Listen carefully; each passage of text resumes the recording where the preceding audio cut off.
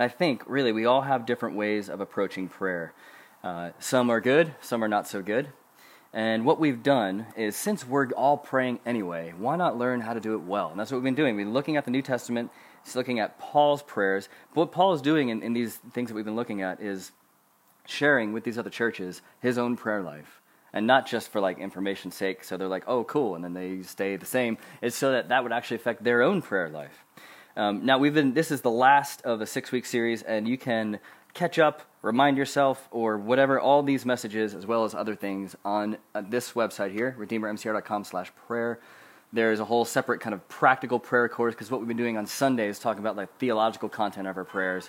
The prayer course is more of like, how do we actually pray more? How do we actually do the thing a little bit more? So if you want to get that, that'll be up there. It'll just stay up there, basically. And this is our last message. It comes from the end of Paul's letter to the Romans. This little small section that Liz read for us, there's a lot going on here. So there's loads of things we can talk about. We're not going to talk about every single thing that we just heard, that we just read together. What we're going to focus on is God's work. We're going to focus on God's work. So we spent a lot of our life working. How can we be sure that what we're doing with our lives matters? Especially if you have a job where you're just like, oh, I don't even understand what I'm doing here. I get a paycheck, but other than that, I don't really know what I'm doing here. And not just your job, but all the other things that you work at. We work at loads of things, not just things that give us paychecks. I want to make sure that the things that I'm working at matters, that it stays, that it doesn't just kind of like vanish once I die. And also, even before I'm dead, I want my work to feel like it matters. I don't want to kind of live in that ambiguity thing of like, I don't know, does my life count for something? I'm not really sure. I mean, if you want to, you can just kind of let your life slide forward without asking big questions, without wrestling with meaning, without really like struggling through loving other people. But what God calls people to is something a little bit more than that, something that's more difficult and also more rewarding. And without Jesus doing his work in us, all the stuff we're about to talk about today it's just like good ideas, but really nothing more than that. Jesus has to work in us in order for us to work this out, in order for us to do something other than just live a blissfully ignorant life. Because that's really easy to do. It's really difficult to live a life with meaning. And with Jesus, what we get to do is we get to jump into his work. We aren't like stuck in our own little work. We get to jump into what Jesus is doing, to join Jesus' mission in this world. And that means we're going to be able to love people better than we did before. And that means we're going to be loved more than we thought was possible than previous. So, that's what we're going to look at today. Let's jump in. The first of the 3 big areas that Paul speaks to in this section here in chapter 15 is, the first thing we're going to look at is preach the gospel. This is verse 20. It's a very churchy thing to say. Of course, this guy up front is going to say, preach the gospel, right? Well, where does that come from? Let's see what Paul is saying here. Paul says in verse 20, and if you have a Bible or an app, keep it open. We'll be looking at it. Next week, by the way, little side note, we'll be starting at 10 a.m., 10 to half 10, we'll do a little coffee morning thing. We'll be a little bit more like ourselves, and we'll have Bibles open, we'll have kind of book things in the back and coffee going on. But until now, we haven't been able to supply Bibles. So anyway, okay, verse 20. It has always been my ambition to preach the gospel where Christ was not known, so that I would not be building on someone else's foundation. Of course, Paul's going to say that. That's Paul, right? But Paul is writing this to a church for a reason. To other people who aren't going to do the same things that Paul is going to do. He's writing to them for a reason. I think what we're going to learn here is that for us in our prayer life is we should pray for opportunities for ourselves and for others, not just for ourselves, but for other people as well, to preach the gospel in new places. And the first thing we'll get to here before this main point, the pre-point, if you will, is to connect with people. If you don't know others, you're not going to be able to preach the gospel. If you don't listen to other people, why would they ever listen to you? Also, you won't know what words to say because you won't know how to connect the gospel to their lives. So before we can even really do any of this, we have to know other people well. If not, then it ends up just kind of being like kind of distracting and annoying bullhorn out, like someone shouting something that doesn't really connect with someone's life. No one really wants to live that way. Paul's ambition is for God to be made known where God isn't known yet. And that means in the lives of the people that he knows. And Paul has to know these people, as do we. How do we know what other people believe? How do we know where they are with Jesus, if they follow him or not, or if they really don't like him, or if they're kind of interested? And if not now, did they ever have any kind of connection with Jesus at some point in their life? Like, in all of my questions, of course, I'm the weird minister from America, and I get to ask weird questions. But every time I ask someone about their spiritual background, a very open-ended question, I've never had anyone say, oh, I'm completely offended you asked me that. Like, people rarely get asked that question, and they get to talk about it, and it ends up being really often a really good conversation. Often what this means is asking a few really good questions and just doing a lot of listening. Now, not only people's spiritual background, but we also need to know people in order to know what it means to preach the gospel. Because if we aren't listening, we don't know them, we won't know the words to say, and we don't know what aspects of the gospel we're going to share, because the gospel is multifaceted. There's loads of aspects to it. And maybe also before going any further, let me say something about this word preach, because you probably think preaching is what I'm doing right now, and hopefully that's true. But it's also it's more than this. It's not less than this, but it's more than this. We all preach all the time. Preaching means to broadcast something, to be excited about something, to proclaim something. And we do that all the time. If you see a good film, you preach about it. If you listen to a great album, or I guess people don't listen to albums anymore, you listen to a good track on Spotify, you're like, oh, that's sweet. You share it with somebody. Like, we share things all the time online. That's a form of preaching. You talk about your kids. That's a form of preaching. You talk about your partner, hopefully in really positive ways. That's a form of preaching. Your job, whatever the thing is, we all preach. Now, what we get to do as Christians, for those who are believers, in all our versions of preaching, to also, on top of all those things, we also get to proclaim and broadcast how amazing Jesus is.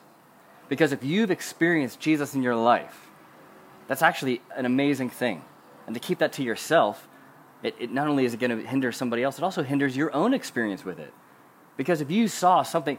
Whenever I'm a bit of a art house nerdy film guy. When I see a film that I really, really like, and I tell Christina, and there's maybe like 0.1 seconds before she kind of rolls her eyes and goes, oh, this again. When I talk with someone else who loves that same kind of film, it just makes me enjoy the film all the more. Same thing with horror film. I cannot wait to hear Katrina went to go see a couple good horror films, and I was like, oh, I really want to see those too. And when I haven't seen them yet, but when we chat about it, I'm going to enjoy the thing more, and hopefully she will as well.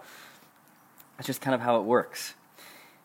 And every person who's experienced a new life that we get from God also gets a mission, a different kind of mission in our life. And what we get to do is we get to share the amazing thing that's happened with us. We get to share that with other people. And God allows that to happen. God makes the way for that. Other people who are held back by guilt, who are held back by shame, we don't want people who we love to have their lives be dictated by guilt or shame. And we get to share the amazing news that frees them from that. Each person has a commission from King Jesus telling us to tell others about him. Every single person. And our church thinks this is so important, so intrinsic to who we are as believers, that we don't just talk about it and make you feel really guilty and not lead any kind of way of living it out. But we organize our church around it. This is what missional communities are for. Mission is part of the missional community so that we can live this out. Now, it's normally right now where people do start feeling really guilty. And you're like, oh, can we just move on from this, please? The only thing worse than this could be talking about money and how you should be giving money to the church or something like that. There's money and evangelism are the worst two things, right? I don't know if you're like that. I'm like that often. Now, maybe there's some good guilt in there, because maybe you're like, maybe I should be doing more. Maybe do need to do more, but probably not in the way that you initially think. You probably don't need to do more in the way that you initially think, because we don't proceed in our own power. We don't proceed in our own passion. We proceed through something else, because there's someone else we need to listen to. Not just the people we speak to, but we need to be listening to God. We need to be listening to the Holy Spirit, God himself. Now, this kind of brings up what we learned about last week, that God gives us the strength we need through himself. He gives us all the fullness of all of God through the Holy Spirit in us, is what Paul taught last week. And also here we see this in verse 19. If you have your Bible open there. Basically, Paul is talking about the things that he's done, verse 19, by the power of signs and wonders. So he's doing these kind of amazing supernatural things. How? Through the power of the Spirit of God. It's not like Paul was an amazing magician. It's that the power of God was working through him. The same thing with us. You have the power of the Spirit in you if you are a believer. And he's not there just so you can kick back and relax and feel like, oh, thank God my eternity is like settled or something like that. He's there to give you the power you need to speak to people that God has put in your life, and only you. We listen to the Spirit, we ask the Spirit, and we depend on Him, and He gives us what we need. He's not going to say, hey, you should do this and go sort it yourself. You should do this. I'm going to help you. That's how God loves to work. I think most of the problems in my life have come from either to like avoiding the Spirit or trying to get ahead of Him. Like, oh, maybe I'll do this thing and try and force it in there. Or I know I should be doing something. I just kind of like, please let me think of something else so I don't have to do that thing because I'm really scared. But that's not why He's there. He's there for us to enjoy the way that He's working through us. Now, Paul here is talking about preaching in new places as well. And I wonder, where are the new places in your life? New places are new people who don't know Jesus yet, is really what Paul's talking about. There are loads of new places here in South Manchester. Loads here in Chorlton. Loads in Manchester. You aren't tasked with converting Manchester. But there are people God will put in your life to do something. Not to convert others, but to talk about God with other people. God does that work of converting. And this is why we have those 3-3 prayer cards. I don't have one up with me, but everyone has their, a visual aid. Thank you. That's why we made these things, to make it really easy to do this. You just put people who don't know Jesus yet. You can pray for them. Put people who do know Jesus. You can pray for them. And then the back is other like kind of broader things. But if you see this every day, you're more likely to pray for those people every day because you're going to see them. Or you'll put it on the kitchen or your nightstand or whatever. We don't say nightstand here, do we? Bedside table? Is that... Messed that one up. Oh, now they'll find out I'm American. Now, if we're... another thing. If we're praying to preach the gospel in new places, this also means we're going to be praying for more churches to be planted. Now, this whole term of church planting, just to let you know what it is, it's basically starting a new church. We are a church plant because we've started new about a little over 3 years ago. And that's just kind of the term for starting a new church somewhere. It's like entrepreneurship plus the church equals church planting. A church is a center to equip people who are Christians to use their gifts for those inside the church and outside. It's an outpost to broadcast that's really good news to whoever wants to hear it, regardless of their background. It serves and loves the community, often doesn't get a lot from the community in return, and sometimes what you do get is not ideal stuff either. So why do this thing? Because if you've been with Redeemer, as Liz said, like from its infancy, from its inception, it's actually like a whole lot of work. Why do this thing? Why are we spending our time doing this? Why did I choose a job like this instead of some cush job in the Midwest of America where everyone's a Christian and all the other kind of stuff? Because Jesus has chosen to work through His church for His purposes. And Jesus wants to be made known in places where He's not known yet. This is why we do this thing. It was one of the reasons. There are lots of other reasons, but that's one of them. Redeemer, not because any of us are awesome, but because God is working through us. Redeemer is chosen by Jesus to be a force for good in this world, to push back spiritual darkness and talk about what walking in the light is. And there are lots of places here in Chorlton and South Manchester that still need what Jesus will deliver through us. If you're like, I'm not good enough for that. Yeah, you're right. You're not. But God will work through you. I promise. I promise He does. Have you ever read the Bible? Have you ever read the Old Testament? None of those guys are great. Even David was supposed to be amazing. Not so great. They're like war criminals, basically. And yet God still chose to work through them. If you aren't a war criminal, you're okay. How about that? We'll just leave. We'll make war criminal be like the line. If you are a war criminal, well, we should have a chat, but you probably God can still work through that even. But let's talk about that. I'm not sure if I have this quote up here. No, I don't. C. Peter Wagner, who is a kind of church planting guru, theologian, author guy, has a famous quote that church planters love to tell each other just to make sure, we still think that we're awesome, basically. But I think it's true. And I think it's what the Bible teaches, especially the book of Acts. Planting new churches is the most effective evangelistic strategy under the sun.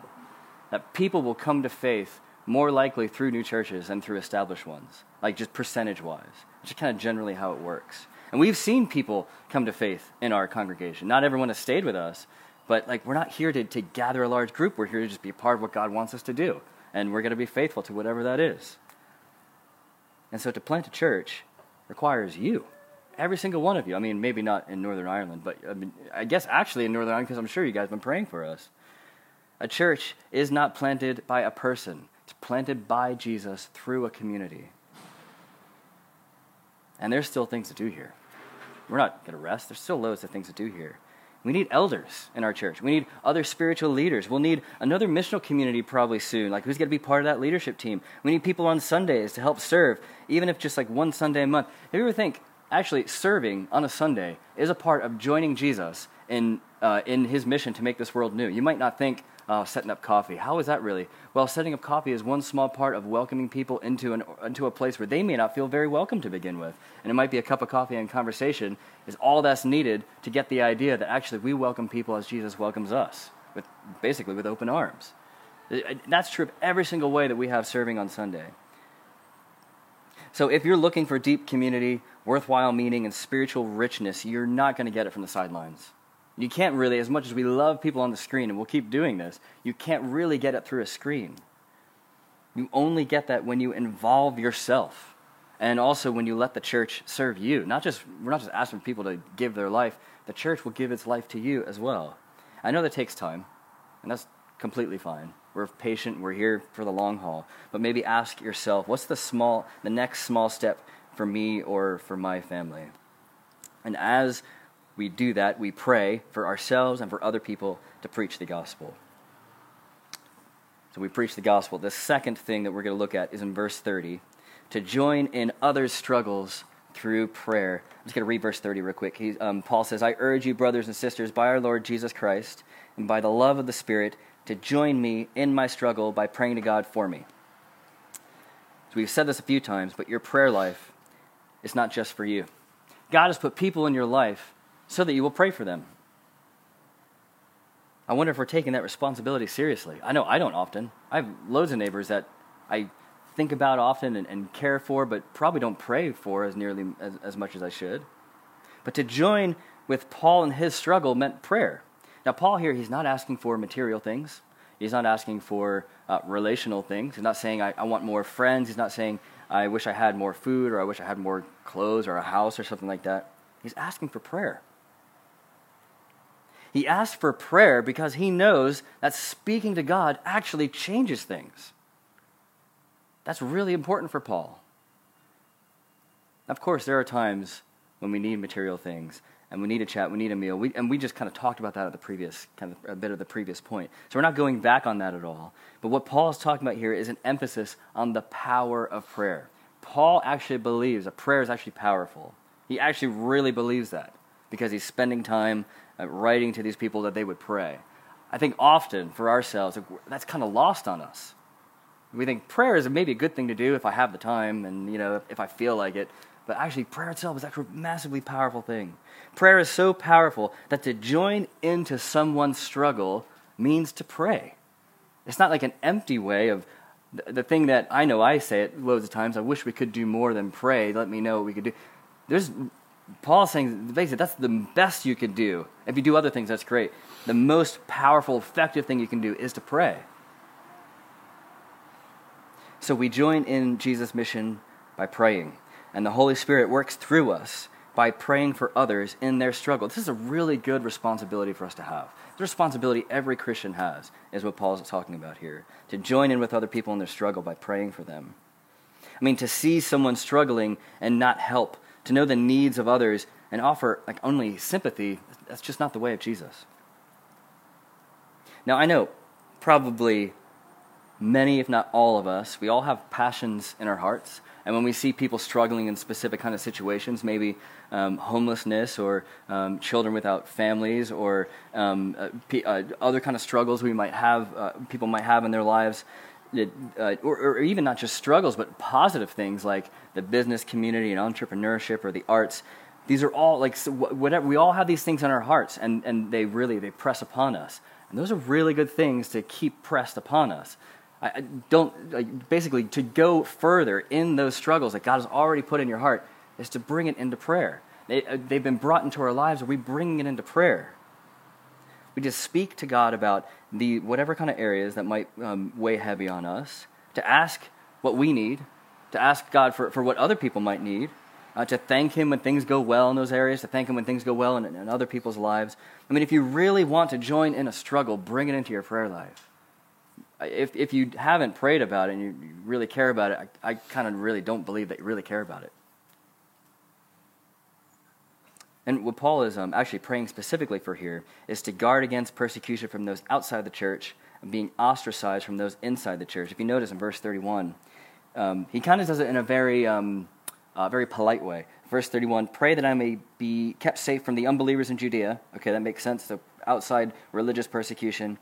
And that the contribution I take to Jerusalem may be favorably received by the Lord's people there.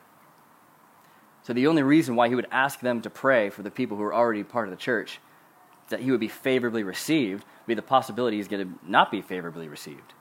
So there's persecution outside and also ostracism within.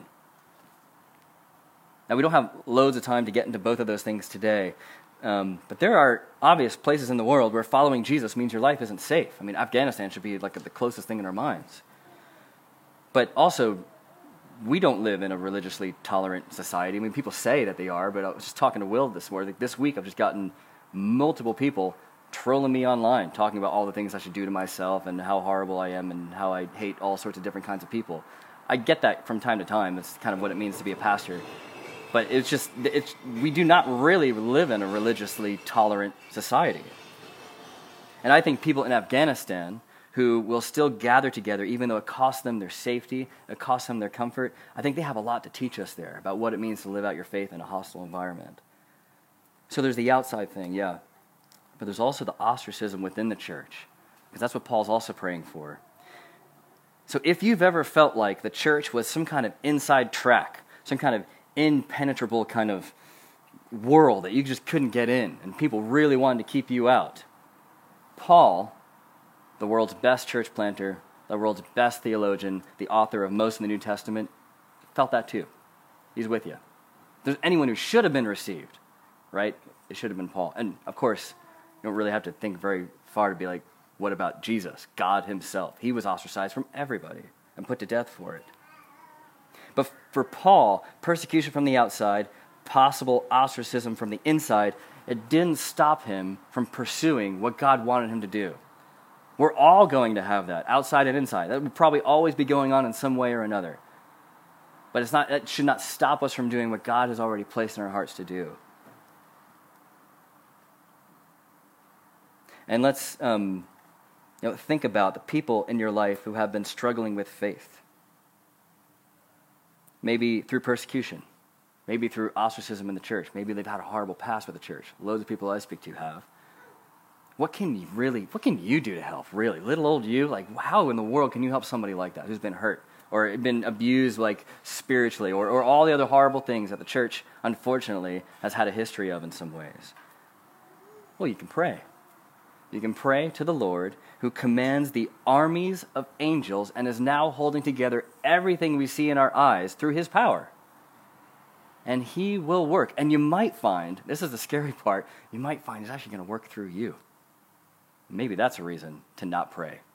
Because if I'm going to pray this, God, you're going to make me do something loving. I really don't want to do that. All right, so we preach the gospel. We join other struggles through prayer. And then lastly, we pray for joy, refreshment, and peace for all. These are the last two verses here in chapter 15. Paul's talking about joining him in the struggle, being kept safe outside, inside, and then he says in verse 32, there's a reason for here. What's the reason for all this? So that I may come to you with joy by God's will, and in your company be refreshed. And he kind of ends on this kind of blessing, the God of peace be with you all, talking to the church. So joy, refreshment, and peace. Who doesn't want that? Joy, refreshment, and peace. Like, sign me up. That's cool. Like, everyone is looking for that. Every single person in this room and outside there, we're all looking for joy, refreshment, and peace. But let's talk about first what those words mean, the way that Paul talks about it. The joy that Paul's talking about is a joy that transcends circumstances. So it means that we can have a joy that is beyond whatever is happening immediately in our life. Who doesn't want that? Everybody wants that, right? The refreshment that Paul's talking about here, it's this ability, another actually way to translate that word is relax. So an ability to relax with other people, to not have to like put on all the anxiety and pressure and energy that goes into like curating your face so you look like normal on a Sunday. You don't have to do that. You can just relax, regardless of whatever your resting face might look like. And you don't have to edit. I mean, have you ever done this? I know maybe after the fact. You say something like, oh, I shouldn't have said that. Or before the words come out, you have to like self-edit in your head. Like that just takes a lot of energy. Like around the people of God, you don't really have to be like that. I know probably religious people have taught you had to, but you don't have to be like that. And the peace that Paul is talking about here is one that comes from God and allows us to live in harmony with him and each other. And harmony is a perfect word for this word here, for peace. Because harmony, when you think about it, you need multiple notes. Michael and Hannah will be singing in a bit. They're going to be singing different notes at different times. And they're different. There's a diversity there, but the notes together sound better than if they were to sing the same thing in unison at the same time. So there's different notes, but sung in a way which is more beautiful. When you hear a good harmony, you want to be around it. When you hear a bad harmony, you do not want to be around it, unless they're like little kids putting on some kind of, Christmas thing. No, they sound beautiful, right? No, but when you're around like a good, it just sounds really good. Even like yesterday when we were playing at the precinct, we were singing for Reach Out to the Community. There's some songs we discovered we could sing a 3-part harmony with. It just sounded good, and we wanted to play the song again. I don't know about anybody else listening. I think they did too. Who knows? Who cares? We were the ones with the speakers. But it feels good because it just feels right. So you need a diversity in order to be unified. Otherwise, it's just sameness. That means harmony requires diversity, a difference in each other that makes us better together. Jesus brings us into the harmony of the Trinity and the harmony of his church. Good harmonies, they sound good, they feel good. So there's joy, refreshment, and peace. There's a little bit of the background of what they are. And the precursor here to getting these things, Paul says, so that I may come to you. He wasn't getting it when he was away from them. He was looking forward to it when he was with them, like present, there, with them, like physically. We can't get that through a screen. I can't sing harmony with someone who I can't hear or see. And this is really, it's a commitment to be present. Paul here, he's going all out to be present with these people. It was really costly. It was dangerous. And Paul was shipwrecked multiple times before this. And maybe he was thinking, I might get shipwrecked again. But I really want to come to them still. It was more than the idea of waking up and being kind of like, I don't know. That's what we have. Paul had to plan in advance for a travel of months in order to be with people. It was a massive undertaking. The church in Afghanistan knows that if they gather together, they're going to be persecuted, most likely martyred at some point. But they still gather. And this is true at the least of our formalized meeting times that we have together, Sundays and missional communities. And this, if we're honest, will be difficult for everybody because our community muscles have gotten flabby. They've atrophied. It's like if you've ever had a cast and you haven't used that muscle, and then you take the cast off, and you're like, whoa, it looks weird. It looks all kind of shrivelly because it's small, and you just haven't worked it for a while. And we should not expect to go from 0 to 100% back into community. It takes a while. There's the physio that needs to be done. We need it, but physio can't be done halfway. You have to kind of be all in order for it to work. So it's going to take some time, and that's fine. But that's this is the path that we're on so that we can be present with each other so that we can experience this joy, refreshment, and peace that God gives through his church when they're together. If there is a missional community meeting and you're not there, you miss out, but so do the other people that God wanted to bless through you being there. Every one of us has a responsibility.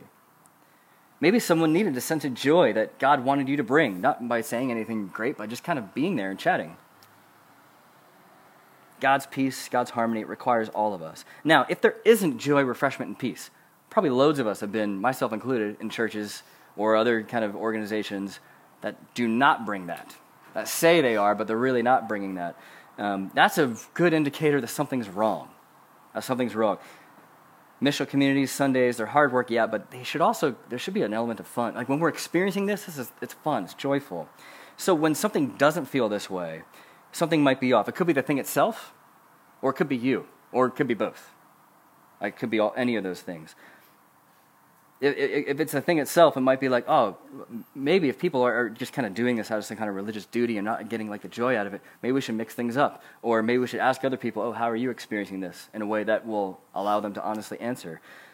But it's also, if our own lives aren't matching up with the gospel, and you're continually living in a way that doesn't connect with how Jesus has told us to live, that's just kind of a miserable life. I think the worst kind of lives are like the one-half Christian lives, where you're sort of Christian but not, which means whenever you're around Christians, you feel guilty, and then when you're not around Christians, you don't really feel like the love of Jesus. There's also like a lack of joy if you just kind of like keep jumping around from thing to thing and not really being consistent or committed. It requires really all of us to be all in, just like a family would be. You can't say, I'm not going to be a sister anymore. I guess you can, but when those times happen, it rips families apart, doesn't it? That's not ideal. But the best thing is if I'm a brother or a sister or a dad or whatever, like, you just are the family because that's who you are, not because you've doing anything particularly brotherly. Of course, it's a good thing to do if you're a brother in a family, but being part of a family is just a part of your identity, who you are. So the way to experience joy, refreshment, and peace is in the context of a church community, not a church service. So hopefully there's elements of that here, but a church community, which is like a set of relationships. And if we're not around each other enough to have any kind of deep relationships, we're really not going to get this kind of thing that Paul was so excited to get. I mean, these things for Paul were much better than undertaking the massive travel thing he had to sort out. This requires a giving of ourselves to others, and it's not just something that we can consume. It's an all-in kind of thing. So when you're all in, church isn't just kind of an option among many. It's just a reality of who you are. Church, like participating in the church. So next time you think to yourself, yeah, maybe I should stay home, or whatever that little voice might tell you, just don't listen to it, because you're going to miss out on the joy and the refreshment and peace that God wants you to have. Now, this for you, I don't know what it might mean for you as you're sitting there. It could be joining in consistently on a Sunday. If this is something new for you, that's an amazing step. Like that's it. It's pretty easy to do. It could be helping out once a month on Sundays or in your missional communities. Or if you're not part of an MC, to join in and join into some of those relationships. Or if you are, it could just be finding one person in your missional community who you're going to text like once a week to just ask how their prayer life is doing, or how their Bible reading is going, or like how you can pray for them. Really, like just the best kind of things to do, or whenever the bar is the most low, is the one where it's easiest to walk over. Just find the lowest next common like easy bar to walk over. It doesn't have to be something massively super spiritual. I've found really like most of discipleship and most of mission is just telling people to hang out with each other. I think if we did that a lot, it would actually solve a lot of things. Just hang out with each other. Now, I do need to say this, because sometimes you can't make it. I don't want people to get unnecessary guilted here. Sometimes you can't make it to a thing because you're physically unable to. That is completely fine. I know people are watching this live stream who are not able to leave their house, or they have other kind of difficulties, and they're not going to be able to make it here on a Sunday. That's the best that is going on. That's fine. Also, sometimes maybe you've had a hard week. Here's a big question. I've had a hard week. Should I go to a missional community meeting or not? Because I really feel like I need some rest, or I need to get some refreshment or something like that. How do I decide what to do? That's a big question. I don't know what the answer is, because I don't know your life. I don't know how you're living your life. I don't know how difficult your life was, or that week was. But sometimes it might mean staying home. Sometimes not. God will know. If you ask him, he'll give you some kind of indication probably. But if you stay home every time you've had a hard week, that means the only time you're around other people who are Christians are when you're doing great. That's not good. It's really not good. I think it's actually really good for someone to go to some kind of meeting, whether it's Sunday or during the week, and to just tell someone, you know what, I'm going to be a bit grumpy today. I don't really want to chat. I'm just going to sit myself on the sofa. I'm not really going to say anything. I'm just going to hang out. That is completely fine. Grumps are just as welcome as Little Miss Sunshine, right?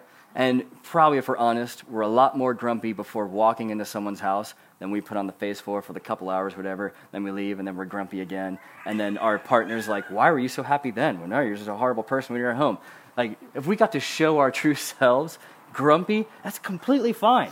It's not like I've never been around someone who's not grumpy before. It's not like Christina's never been around someone who's not been grumpy before. We all know what that's like, and that's completely fine. Our churches ought to have people who are grumpy and excited to be there, because then it shows that actually we're being who we really are.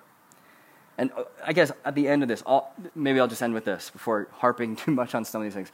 You need community more than you think you do. And the community needs you more than you think it does. Without you, that community is less. That harmony won't be as strong. And also, you're going to miss out on that. And you really need it in your life.